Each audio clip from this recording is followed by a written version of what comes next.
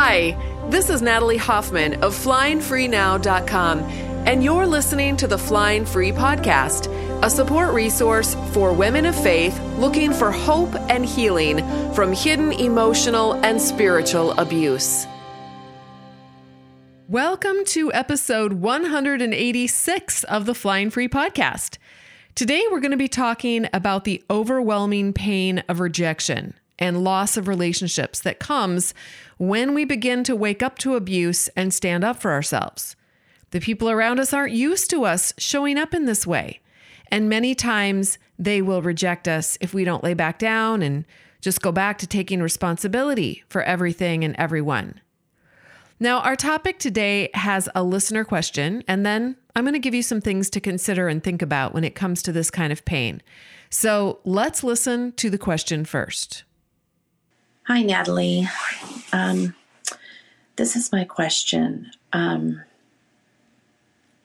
Reckoning with the loss, such a great loss of family and community. It just seems insurmountable. I've been divorced now for 2 years and separated for 7. This came as a shock to me. I had no idea I was in store for losing everything, all of my community. It's almost like standing on a Star Wars ship and as an alien and a visitor on the ship and watching your whole planet blow up, and you're the last survivor. And I really don't know how to do that. By all my counseling, even by you. I mean, we're made for community. God created us for community, for family, for relationships. And when every relationship is destroyed,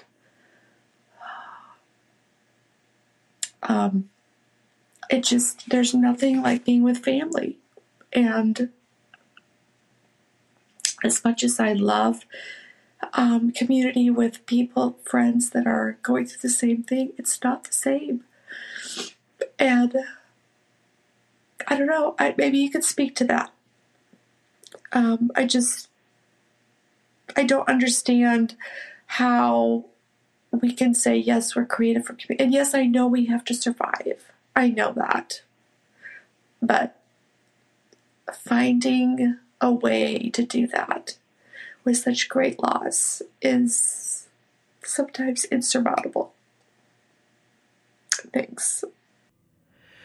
Okay, so first of all, I want to acknowledge this painful reality. I think she described it beautifully with her analogy of being on a spaceship and watching her planet blow up. I mean, wasn't that that was a good word picture? It's devastating. It's horrifying. It's so many things. I also want to say that I have experienced this myself. I lost my mother, both of my sisters. None of those people have talked to me for 3 years.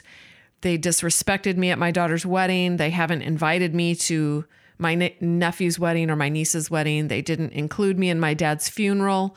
They have spread lies about me to my relatives. I've spent the last 3 years thinking, crying, hoping, mentally preparing for unexpected encounters, unsure of how I would respond or react to different things they might say to me in my imagination. I've also been intentional about working on healing and so forth, but honestly, it's been emotionally exhausting. I also have lost my church family and people that I had known and loved and built into those relationships for over 2 decades. They also publicly spoke lies about me out loud to hundreds of people, many of whom didn't even know me. And then those same people took a vote in public to kick me out of their church. And then they chased me down to the next church I was taking my kids to and warned the elders there about how rebellious and dangerous I was. They said that I was a liar, that I had borderline personality disorder, that I was abusive to my ex, that I had had an affair, the whole 9 yards.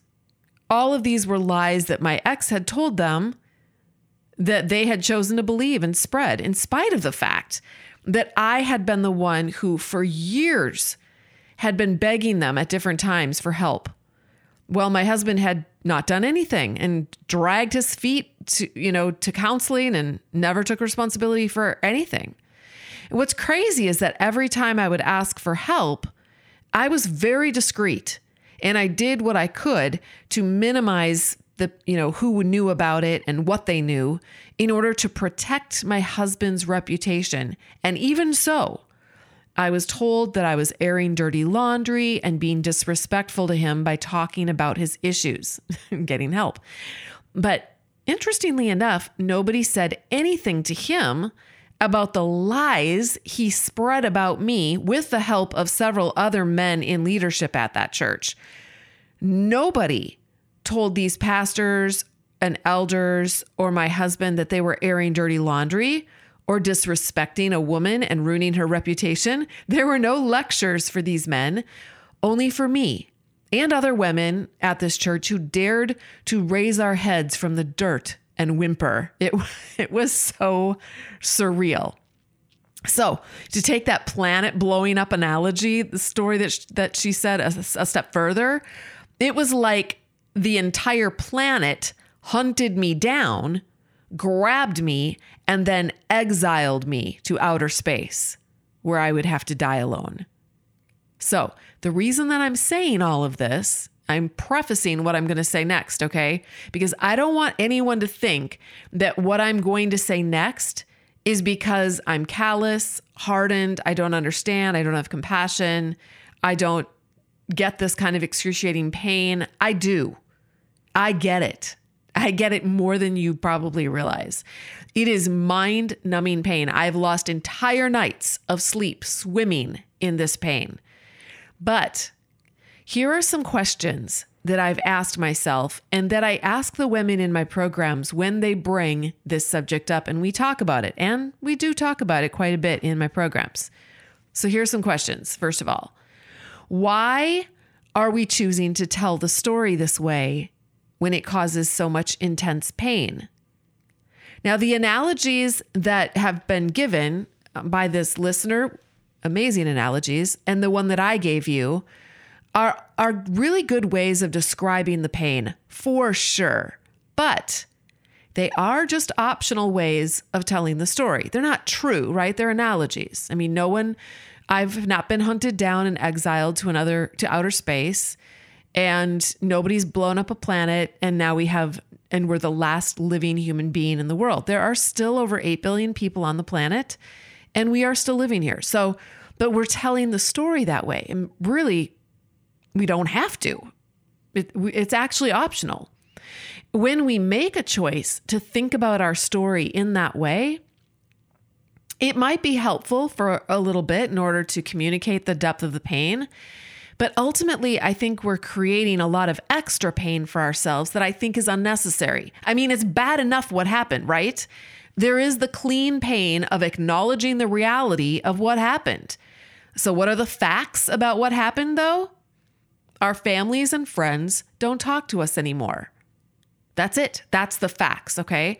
Now, what we make that mean about ourselves, or what we make that mean about our life and our future, that story is what is going to create how we feel. It's actually going to end up creating our results too. So follow with me here now. When I think the thought, take all these things that happen, okay? When I think the thought, man, those guys are a bunch of asshole losers, haters, cheaters, and liars, which I have thought that. How do I feel in my body? I feel angry and justified in my anger. When I think the thought, I am an unlovable woman and there must be something wrong with me, I feel shame. When I think, I need community desperately and I am never going to have it again. Or if I think the thought, I have no friends and family and I never will, I feel despair in my body. When I think this thought, this problem is insurmountable and cannot be healed, I feel overwhelmed and hopeless. When I think, I don't know how to do this, I feel confused. When I think, I have to understand this, I feel desperate and panicked. Do you see how all of these emotions that I have in my body are created by what I'm choosing to believe about the fact that my family of origin and some people from a church in the Twin Cities of Minnesota voted me out? The most important thing I want you to understand here is that these beliefs and thoughts are creating my emotions in my body, not what happened. What happened was many years ago. But what I'm making it mean today is what creates my feelings and emotions, okay? Now, I can keep all of that if I want to, and I have. I've kept a lot of it. But we all need to acknowledge that this is the reality of the situation. So I want you to think about this, okay? Jesus actually went through the exact same things, and then some. I mean, so far, nobody's killed you or me, right?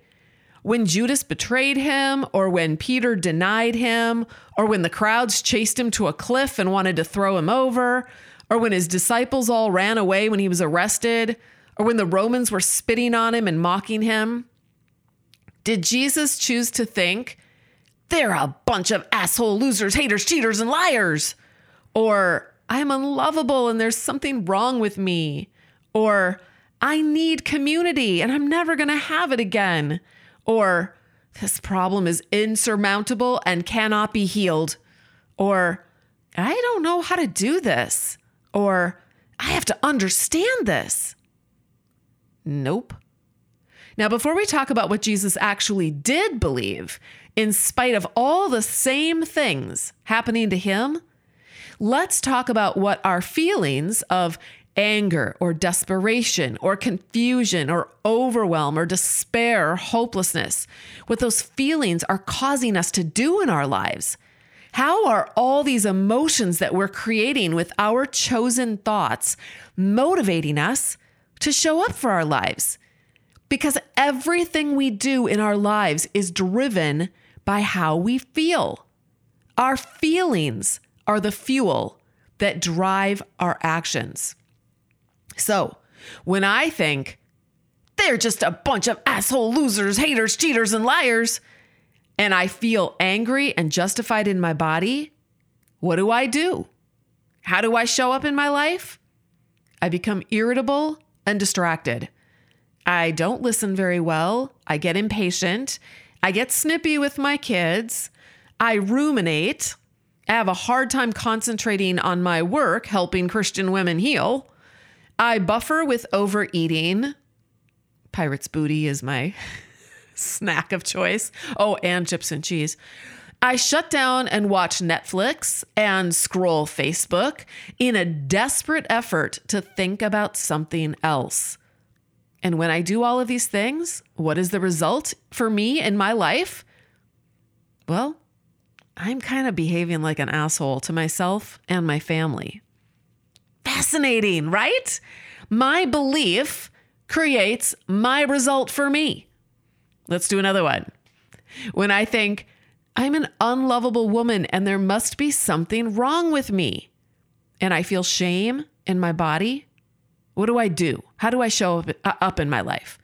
Well, I can't focus and I want to sleep. I'm unmotivated to go grocery shopping and plan the meals for the week. I'm too ashamed to make an Instagram reel that will help others or to write a podcast episode because who am I to try to help others when I'm such a wretched human being and there's something wrong with me? And when I do all of these things, what is the result for me in my life?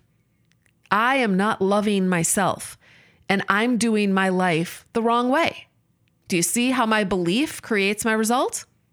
This is so important because if you look at the results in your life, like look around you and assess where you're at in your life right now, you're going to discover by looking at your life and what you're creating, you're going to discover what you believe.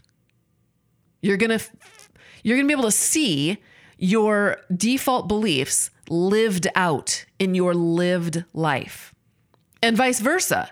If you write down all of your beliefs and thoughts on a piece of paper, you're going to actually be able to see your life on paper. That's just how it works, my friends. All right, let's do another one. When I think I need community and I'll never have it again. Or I think, I have no friends and family and I never will. I feel despair in my body. And when I feel despair in my body, what do? How do I show up in my life? Well, I stay home and overeat. More pirates' booty, please. I don't initiate spending time with anyone. I hole up by myself. I don't go anywhere unless it's absolutely necessary. I don't reach out. I don't take risks to help anyone or make myself open and vulnerable to new relationships. And what is the result of all these actions and behaviors? Well, I don't enter into community with anyone.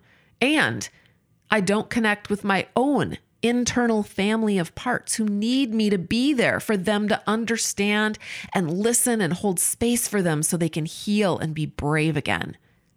Let's do another one.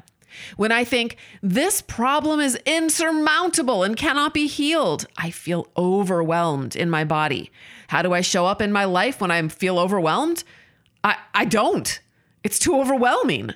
I shut down and hide. I play small. I don't try. I give up. And guess what the result is? I live my life unhealed. If you're a woman of faith in a confusing and painful marriage who feels like you're just a shadow of the woman you could be, I'd like to help you change that. 5 years ago, I developed a comprehensive program that has helped hundreds of Christian women wake up to their reality and live powerfully within it as the adult women God created them to be. The Flying Free program uses transformational coaching, workshops, classes, and a close-knit community of women to support you on your journey. We will help you identify the problems and figure out what you can and can't do so that you can be empowered to move forward into the life you were meant to live. Imagine a deep dish apple pie with caramel, walnuts, and vanilla ice cream on top. Members have said that this podcast is like a little taste of the vanilla ice cream, but the Flying Free program is the whole delicious slice of pie in all its glory. You'll never know what you're missing until you can bite into the whole thing. You can get all the details, including reviews, facts, and everything that comes with the program by going to joinflyingfree.com. I'll see you on the inside.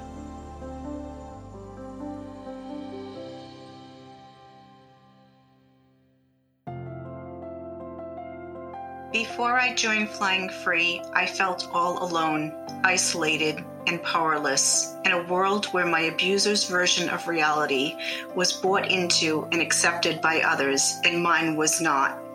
This left me feeling the way my abuser told me I was, crazy and dependent upon him. The result was I did not have the validation or support I needed, and I stayed stuck in an abusive marriage for over 20 years, too afraid to stand up against him because he'd manipulate others and they would buy into his abuse and version of reality. I thought it must be me. After I read Natalie Hoffman's amazing and enlightening book, Is It Me?, and discovered her Flying Free program, I have learned I am not crazy. Sadly, there are countless other women who have experienced the very same kinds of covert abuse. Yes, it has a name, and yes, it is real, and I don't ever have to be alone again. God led me to this group because it is filled with resources to help me better understand the abuse and filled with other women I can interact with through small groups, private Facebook posts, and in other ways to help me heal. We support and help each other heal in Flying Free. Better understanding my own symptoms of complex post-traumatic stress disorder and being a part of Flying Free has helped me heal tremendously and been life-changing. I hope you're getting the picture here. Now, if we believe that all of these results that we don't like and we don't want are because our family rejected us and our church kicked us out and our child won't talk to us, then we are victims indeed. We really don't have any hope at all because our well-being and joy completely depend on whether or not our family and church and child like us. We could try to make them like us by fawning and agreeing with them and apologizing to them for existing and having a human opinion. Or we could decide that if they don't like us, it's the same thing as watching a planet blow up and they are everyone on the planet and it's all over and we might as well just give up. But do you see how both of those responses give our God-given power away to other people and circumstances? Why would we do that? How in the world does that make life better? I mean, seriously, life already sucks because these people did this. Let's just be honest about it, okay? And now we're just going to make it suck even more by resisting this reality or making it mean that our life is meaningless and every person on the planet is just like our ex or our family or our church. This is the difference between clean pain, which we acknowledge because of the hard facts of life, like people dying or betraying us or losing our health or losing a job. Clean pain sucks. But we can learn to process through it, grieve, make friends with it, heal, and move forward in spite of it. Or we can decide to layer onto the clean pain a big, huge helping of dirty pain. The pain that comes from resisting reality, or saying it shouldn't be this way, or saying that life is meaningless now, or deciding that everything will now suck forever and ever. Amen. That is dirty pain. Dirty pain is like a cactus. You can hang on to your cactus if you want to. You can hug it close to your body. You don't have to let your dirty pain go if you don't want to. But it's hurting you. Or you can let go of your cactus and just sit with the clean pain. It still hurts, but not as much. And when you learn how to allow the clean pain, you realize that it actually comes and goes like a wave. You actually can manage it. So, here are some questions that we can ask our brains. I love these questions. And I ask myself these questions on a regular basis. What if you're wrong and you can handle this?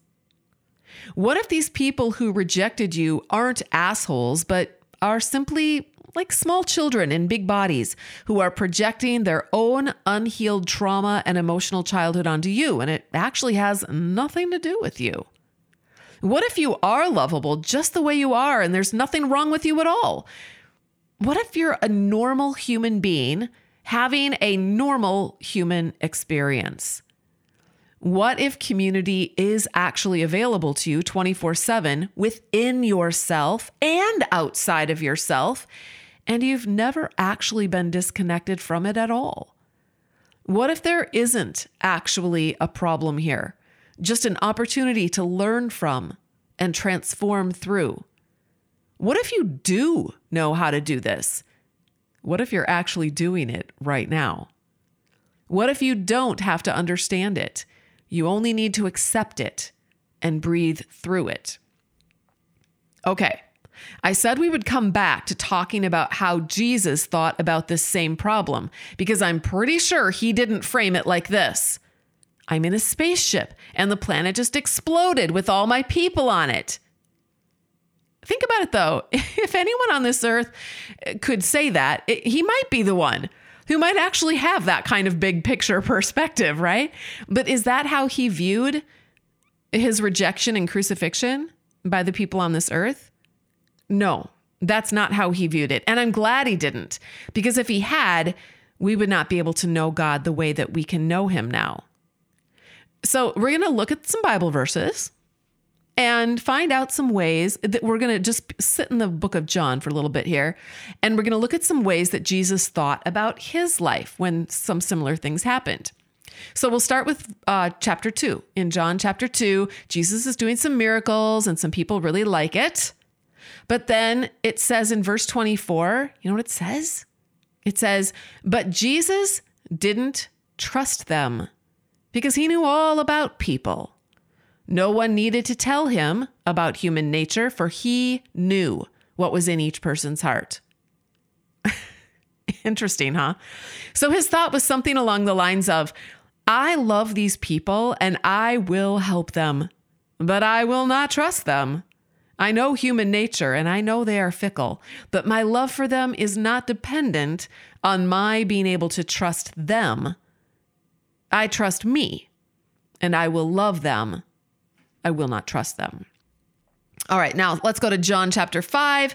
In this chapter, some of the religious rulers are withholding their approval from Jesus. Sound familiar? In John 5:22, he says to the religious rulers, actually, I think this is verse 41, your approval means nothing to me because I know you don't have God's love within you. So his thought was something along the lines of, I do not need the approval of men who do not know me or have God's love in them.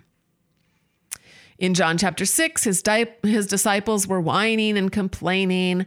And then it says this, at this point, many of his disciples turned away and deserted him.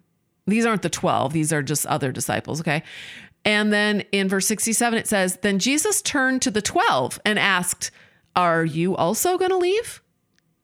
So here his thought is some version of, these people are free to leave whenever they wish. I will not force them to stay with me. I want them to be free to make their own choice. In John chapter 7, Jesus says to a crowd of people, you are trying to kill me. And the crowd replied, you're demon possessed. Who's trying to kill you? Basically gaslighting him, right? And Jesus said, why should you be angry with me for healing a man on the Sabbath? Look beneath the surface so you can judge correctly. So his thought here is something along the lines of, these men are angry and trying to kill me because they are not aligned with God and are not able to love. But I am aligned with God and I love this man and I will heal him regardless of what day of the week it is. It's okay if people are mad at me for that. I'm still going to be me and I'm still going to do what I'm here to do. In John chapter 8, the people retorted, you Samaritan devil, didn't we say all along that you were possessed by a demon? No, Jesus said, I have no demon in me, for I honor my Father, and you dishonor me. So his thought here is something along the lines of, I will honor my Father. These people believe that to honor God means I'm possessed, so I'll point that out to them and then just let them believe as they wish. In John 16, it says this, Jesus says this, the time is coming when those who kill you, he's talking to the disciples, will think that they're doing a holy service for God. This is because they have never known the Father or me. Now, in this verse, we see that Jesus is trying to pass along his thoughts to his disciples. He is saying, hey, do you see how these people who are not aligned with the heart of God are treating me? They're going to do the same thing to you. And they are 100% going to believe that they're doing God a favor. They will think that their persecution of you is actually glorifying God. But just so you know, their behavior has nothing to do with you or God. They act that way and reject you because they don't know God and they don't know me. That's it. It's not about you. It's about them. Now, later on in John 16, the Bible says this, inside this is after Jesus was arrested and the high priest is talking to him. And the high priest began asking Jesus about his followers and what he had been teaching them. Jesus replied, everyone knows what I teach. I've preached regularly in the synagogues and the temple where the people gather. I've not spoken in secret. Why are you asking me this question? Ask those who heard me. They know what I said. Then one of the temple guards standing nearby slapped Jesus across the face. Is that the way to answer the high priest? He demanded. Jesus replied, if I said anything wrong, you must prove it. But if I'm speaking the truth, why are you beating me? Has that ever happened to you where you call someone out and they say, is that the way you're being mean? Is that the way we talk? Is that you're being rebellious? That's what they were doing to Jesus. And Jesus is like, prove it. But if I'm speaking the truth, why are you beating me? In other words, is Jesus fawning and apologizing for upsetting these great religious leaders? Is he trying to explain himself? No. Why not? Because he already knows who he is. Period. Now, I don't see any version of these thoughts in any of these scripture passages, nor do I see them at all in the Gospels. Let's go over the thoughts that that you and I struggle with. They're a bunch of asshole losers, haters, cheaters, and liars. I'm unlovable, and there's something wrong with me. I need community, and I'll never have it again. This problem is insurmountable and cannot be healed. I don't know how to do this. I have to understand this. Thank goodness Jesus wasn't thinking those things. I mean, if Jesus was thinking those things, he would have felt so disempowered and probably would have shut down and never been able to bring so much love and healing into the world in spite of how horrible the world treated him. In other words, the world treated him the way the world treats us. But Jesus thought differently about it. He made it mean something different than what we are making it mean. Here's what Jesus made it mean, just as a recap. I love these people, but I know what they are made of, and so I don't trust them. I do not need the approval of men. I want people to be free to make their own choice because I love them, and I will let them go if they do not want to associate with me. I will make my own choices about who and when I heal people. I will speak the truth and allow others to be uncomfortable and even angry with that truth. I know who I am, and the choices of others or the accusations of others do not define me. So I get that we're human. We're not God. We have these knee-jerk default thoughts that make everything worse than it already is. But as Christians, we believe that Jesus came to this earth as a human with all the same human experiences and emotions. And he did this in order to show us what is possible, not just for him, but for our lives. We can, just like Jesus, live above the petty haters and accusers and liars and those who would try to define us or reject us based on their own personal shame and need to be better than everyone else. We can live into our own identity in spite of how others choose to identify us and pretend things about who we are. True Christianity is when we is not what it looks like in the United States today, where I'm from, okay? That is not true Christianity. True Christianity is when we follow in the footsteps of Jesus Christ, for whom the word Christianity was named after. And we allow others and we give them space to be assholes if they insist upon it. And we go where there are humans who want to connect with us. Now, I know some of you may not know who those people are yet, but I promise you they are out there. There are 8 billion hurting people in this world, and they are all seeking love and acceptance and relationship and connection because that's the human predicament. And I promise some of those 8 billion people are living in your town and in your neighborhood and in your apartment building and are drinking coffee in your local coffee shop. Now, there are 2 things that have helped me when it comes to my need for relationships. One is that I've decided to create my own relationships, ones that I choose to nurture and feed and grow. This puts the power of my relationships back in my control, okay? And I've chosen to limit those relationships to just a very few. But I've just decided that it's my job to grow that part of the garden of my life. I'm not going to leave that to chance. I'm not going to leave it to someone else. I'm not going to leave it up to my church to put me in a random small group and hope that I meet someone that I can connect with. So, first of all, once we've accepted that we have lost a handful of humans, really, when you think about it, it's just it's a drop in the bucket of how many humans are on this planet. Once we've accepted that we've lost a few of them when we woke up to abuse and took a stand, which is actually very common and to be expected, we then decide when and who to allow into our lives from now on. Okay? That's the first thing. Secondly, I decided that the most important relationship for me to work on is not my relationship with other people. It's not my relationship with Tom, my second husband. It's not even my relationship with God. I'm good with God. He's got me.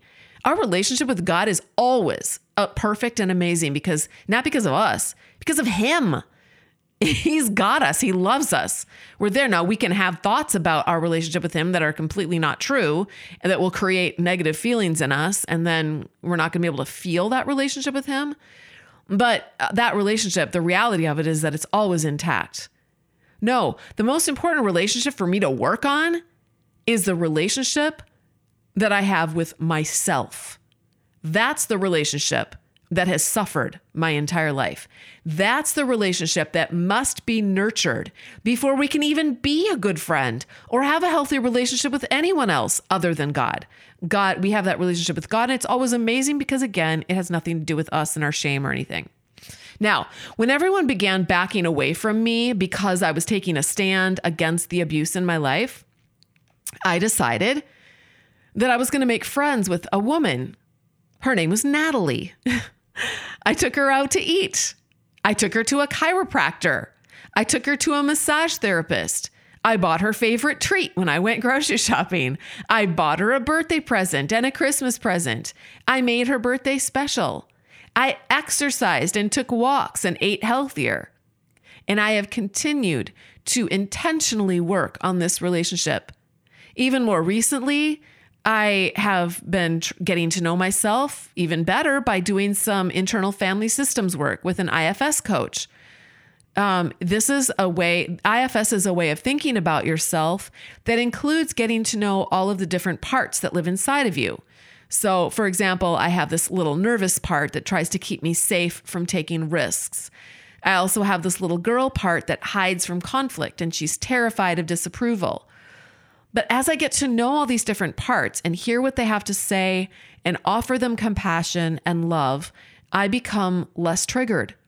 I become more emotionally stable and confident. I'm able to bounce back when bad things happen. My boundaries have become more clearer and healthier, and I am a better mother. I'm a better wife. I'm a better friend. I took a good 2 years, you guys, and I did not look for any relationships. I didn't. I lost everyone. But instead of looking to replace those relationships, I focused on this one relationship with this one person named Natalie. And that focus and intentionality has done more for my healing than I think anything else I've ever tried. Now, following that time period, I met Tom, who is now my husband. We're going to celebrate 5 years of marriage this fall. And I was actually ready for that healthy relationship because of the work that I had put into getting to know Natalie. It was more than worth it. Maybe you could make a commitment to just taking 1 to 2 years of your life, the next 1 to 2 years, and just focusing on that relationship with yourself. God gave you that relationship. It really is the most important human relationship that you'll have. And everything, all of your other relationships will flow from that relationship. So ask yourself, how well have I nurtured and stewarded this relationship with myself? Maybe this is the year to start doing that. I promise you it will pay off. When we plant a garden, it takes a lot of nurturing before we see the fruit. But when we do, it's usually exponential. If we sow seeds of a good relationship with ourselves, we're going to reap a good relationship with ourselves. If we sow those seeds today, guess when we're going to reap that good relationship with ourselves? Not today, it takes time, but possibly a year from now, we're going to start reaping the benefits of that. And if we sow those seeds, we are going to reap far more than what we sowed. Now, if you want to do this kind of work within a community of women just like you, I encourage you to join Flying Free, and I will help you with all of this. Plus, you will be able to connect with other women, actually, in our forum anytime you want to. You can learn more by going to joinflyingfree.com. And if you benefit from this podcast, I'd be so grateful if you left a rating and review so that other women just like you can discover how they can also find hope and healing from hidden emotional and spiritual abuse. Thank you in advance for helping to spread this podcast in that way. That's all I have for you today. Until next time, fly free.